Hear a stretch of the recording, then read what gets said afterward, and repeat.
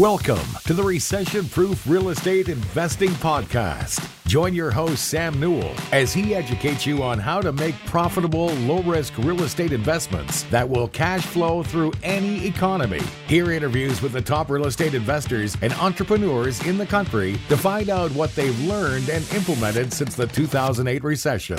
With over 10 years in real estate investing, it has become Sam's goal to help others invest for double-digit returns, but to also stay safe and not get caught in the next downturn.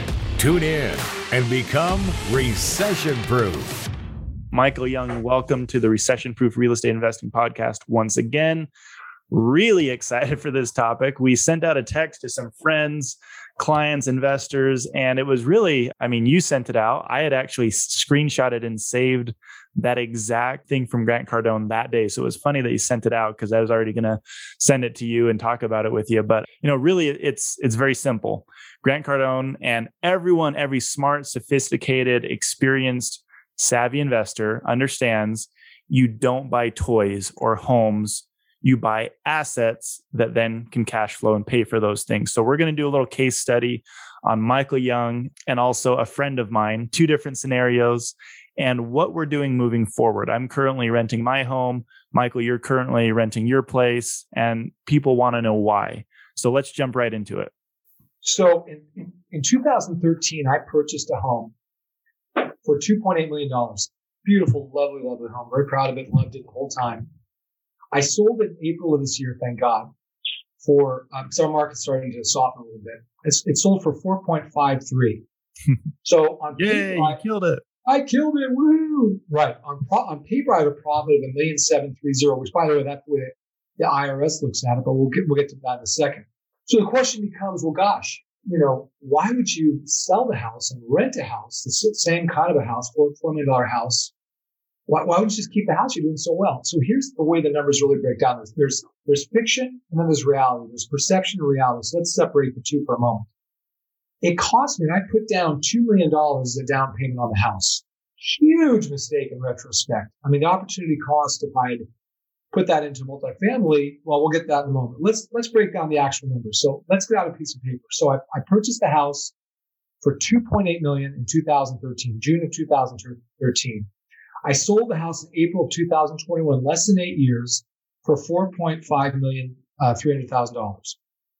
Okay, and that's at 16 Treetop Way. Don't take my word for it. You can look all this up. 16 Treetop Way, Kentfield, California. Profit $1.73 million. It costs me every month about $12,000 to carry that house. Taxes, mortgage, insurance, upkeep. Typical gardeners, pool guys, you name it. So it cost me $144,000 annually to hold that house. But I live in California. Even if you don't live in California, really, to get that $144,000 out of the bank, I'd earn $288,000, 50%, right? Right. So $288,000 a month times 8 years was $2.3 million. And I purchased the home for 2.8. So it cost me really over 8 years, $5.1 million to own that house. Wow. Plus a commission to sell it, $112,000, 2.5% commission to the buyer's agent. So I was into that house for $5,216,000. Sheesh. Minus what I paid for it, $4.53 million, which is the 2.8 plus the 2.34 to hold it. So that shows me I really lost, ready everybody? $686,000. Why? Because I had no income coming in. Right. Now, by the way, that's not including the capital gains that I could be charged by the IRS because I have a gain there. But because I have a lot of multifamily, I may not have to pay all that because I have losses carried forward. I'll probably use against that. But that's not really the issue. The issue is I had an opportunity cost miss of $2 million. What if I had taken that $2 million and I bought a few hundred units, right? That $2 million after 8 years would now be worth at least $4 million. So I would have doubled my equity. Hold on, I'll tell you. I'm doing the math right now. Go ahead. Let's see. Okay, so we average 15% year over year returns, not including tax write-offs. Right. Okay. Yep. So And honestly, there have been years in the last 8 years where it's been way more than 15%. Sure. Way more. Right. So, but let's just say 15% because that's an average through good and bad economies. Your $2 million would be worth $5,320,000 on one of our conservative deals, not saying that you absolutely killed it. And that's not including tax write-offs. And I'd probably have that $2 million back in my pocket tax-free. Yep. To then buy another piece of property. So now I probably would have at least, go ahead. That's not even including the cash out refi. So let's say we cash out refi year 3. I'm going to say 75% of your money. So that's 1.5. Let's just say 1.5. We get back out and cash out refi. Hold on. I'll tell you, this is going to be really fun. Equals that number times. There's another $3 million you lost. Right. Just by not being able to cash out your money, right. Keep your investment in this other deal, cash out your money, and then reinvest. Right. So there's another $3 million. Right. So let's say now, fast forward to where I am now. Now I've rented a gorgeous 3,500 square foot house, 280 degree views of the water, one flat acre in an area called Tiburon, California. Beautiful, magnificent place to live. And that costs me about $10,000 a month to live there. Well, guess what? These buildings, and my current buildings, would have paid for that. Yeah. And do pay for it now. So now the money that I took from the sale of the house that I put in my pocket is going into our Cleveland team. Beautiful. Thank you. The next 8 years are going to be better than the last, is what you're saying. Well, exactly. But the bigger picture to look at is, unless you have a net worth, and there's going to be a lot of blowback, and that's fine. I'm willing to take it. Unless you have a net worth of at least $20 million, what in God's name are you owning a house for? Because after depending on what state you live in, if you live in Oklahoma City, maybe $10 million. If you live in California, New York, places of that nature, you've got to have at least $20 million before it makes any sense to do something stupid with your money like own a house. Yeah, absolutely. Absolutely. So I'm doing some quick math here. I mean, well, let me sum this up. So you paid $2.8 million. What was your end up all out of cost? It was just over $5 million? 5.2 out of pocket cost. So we didn't even take this a step further. What if instead of putting all that expense into the house, you'd invested that money as well? We're not even going to do that math. Right. So essentially the $5 million could have turned into well over $8 million. Correct. Not including tax write-offs, which you desperately need in California. And with how much money you make and all the cash flow that your other assets are producing, you could have really used those tax write-offs as well. So really, we're looking at about $9 million difference between what you could have made. You would have still spent money on a rental. So, we should throw that in the math. Maybe we'll do a nice little graphic for people, but still, we're talking about $9 million. Take $1 million off just for the rental. It's negligible. So $8 million. Yeah. That would have been really nice. And then now you throw it into the deals we're doing now and compound that $8 million. When we look at a 10, 15, 20 year snapshot of what that money would have been worth, it's absolutely insane. It's huge. And so what I wanted to do is now talk about a little bit smaller numbers. My best buddy just bought a McLaren for $200,000 cash. Beautiful car. Mustard yellow, shiny, $200,000 McLaren. It's fast as hell. The supercar. Yeah. If he doesn't get laid in it, I will. I don't know. I'll the car. I might be borrowing it from him. We'll just say that. Out, by the way, what I just said. No, but I mean, sexy car, beautiful. So I'm just looking at the time value of money here. Yeah. If he put that $200,000 into our Cleveland deal today or this month when we close on it, in 8 years, I got to finish my math here. That'd be worth about $532,000. Right. So if he delays gratification and waits, even if he just waited till he cashed out, he could put $100,000 down on that asset or on that asset, that toy, that car. Yeah. But really, if we keep looking at the math, and if he waits, let me do a little bit more math here. So that $200,000 purchased on the car today, if he puts his money in one of our deals and then cashes out 50% of his money in 3 years with us, invests in another deal, that's a total loss of $700,000 Right. in 8 years. That's just 8 years, how much money he could have made Right. on average returns, not including tax write-offs. Right. So let's take another example. I stupidly leased a Range Rover in December. I lease a 911. Every 2 years, I get a new 911. I lease it. I just feel dumb about it. But hey, I drive investors around, people with a lot of money, right. and I want to look professional, act professional. That's a business expense. It is a business expense, and my business leased it for me. But right. I put zero down, and they were very surprised. They said, "Are you sure you don't want to put 10,000 down?" Right. And I said, "I will never put any money into a vehicle ever, and I never have."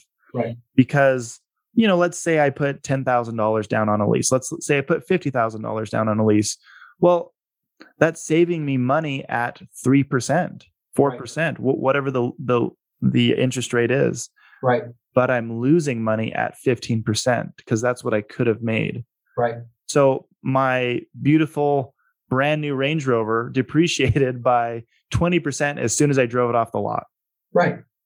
Normal. So very normal. That money I would have put into it was immediately gone. Right. Disappeared, never to return again. No way I'll make that back. Right. So I'm glad I put zero down. And guess what? I put that money into our Cleveland deal, which has been averaging cash flow at 8%. And year over year, will average 15% plus return back to my bank account. Right. Plus, I got a fantastic tax deduction through a K1 that we both just received from that Cleveland deal. So right. we're talking about the same things. You can do it with $10,000 or you can do it with $2 million. The time value of money is the same. Why would you ever put money into a lease or a car purchase or a home purchase if you can rent something nicer and invest and have that investment pay for your rental? In many cases, you can rent a nicer place than you can afford to buy because down payments are expensive. Here's the one exception. Again, if you have massive amounts of wealth and assets, right, you have earned the right to buy a $3-5 million. I'll give you an example. Our good friend Neil Weichel bought a beautiful home in Santa Barbara on the beach. Mm-hmm. Neil has been investing and saving his money and doing extremely well for the last 30 years. Neil has earned the right to have a beautiful home in Santa Barbara that he uses maybe a few times a month because he has the assets and the cash flow to back it up. But Bob, who makes $1 million a year, who basically has no assets except his home and his car that he owns, free and clear, one man's opinion, does not have the right to go out and buy a second home or a supercar because he doesn't have the asset base to back it up. And until you have the asset base to back up these toys, which everybody is entitled to, God bless America, you're really making a mistake. And don't take my word for it. The numbers don't lie. Right. The numbers are the numbers. There's no emotion in it. There's no, but what, there are no but what ifs. It is what it is. But you've got to be able to look, coldly and squarely in the eye of reality of what the numbers are. That's it. And I love the backlash we got on crypto, by the way, and then it crashed. We said we don't gamble with our money. We buy cash flowing, conservative real estate investments where you get scale. It's very simple. Crypto will probably go up again with how they're destroying the dollar could go up again. But that's really not the point. The point is that if you're buying cash flow assets, look, you'll notice Warren Buffett is not in crypto. Yep. Warren Buffett does the same thing that we do. He buys cash flow businesses. Why? He gets scale. He gets cash flow. He gets massive depreciation. What else? He gets future appreciation. Well, and also the cash flow during a recession is very important. Yes. People want to get rich, but they don't understand that what really matters is when things are tight and the world's falling apart, what happens to your investments? Well, our cash flowing assets will still cash flow through any economy. That's our motto, is recession proof. Yes. And crypto is not recession proof. It's not even an FBI raid on the news proof. I mean, one FBI raid involving Bitcoin and it dropped by half. So the name of the game for us is recession proof. But let's look at single family homes. I mean, unless you're Blackstone, unless you're going to buy 100,000 homes, it doesn't make sense to buy 5, 10, 20 homes because, again, you don't have scale. You don't have depreciation. You're not going to get cash flow. Yes, you'll get a nice return, sure. But when you look at the lack of depreciation and the upkeep that it's going to cost and the lack of scale and the inefficiency, that's the problem. But you know actually even more about that than most people do because of what you've been doing.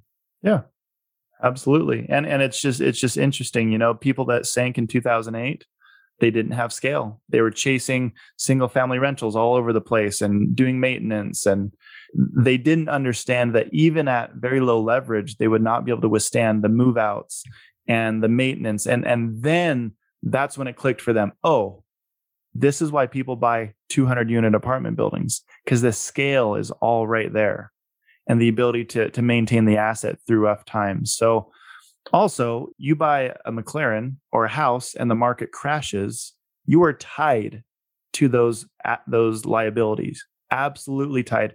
Unless McLarens appreciate, which, maybe you can argue some supercars may, if it's a collector's item, appreciate. Unless your house is different than all the other houses in California, it's not going to do well during the next downturn. Your money is tied up in there. You have no freedom or ability. You have no cash is king. You have no power to do anything. You want the tied best to the market. You want the best example? I bought it in 2013. There have been no crashes since then. The market has gone like this since 2013. It's exploded and still massive loss. Yep. When you look at the real numbers. Yep. Most people won't. Well, look, we're running out of time, but Michael, this has been awesome. Moral of the story is buy assets that cash flow, that are conservative, and pay for your toys later. If you buy enough assets, just like Michael said, you deserve the house on the beach. You deserve the McLaren. Once you have a certain net worth, you've earned it.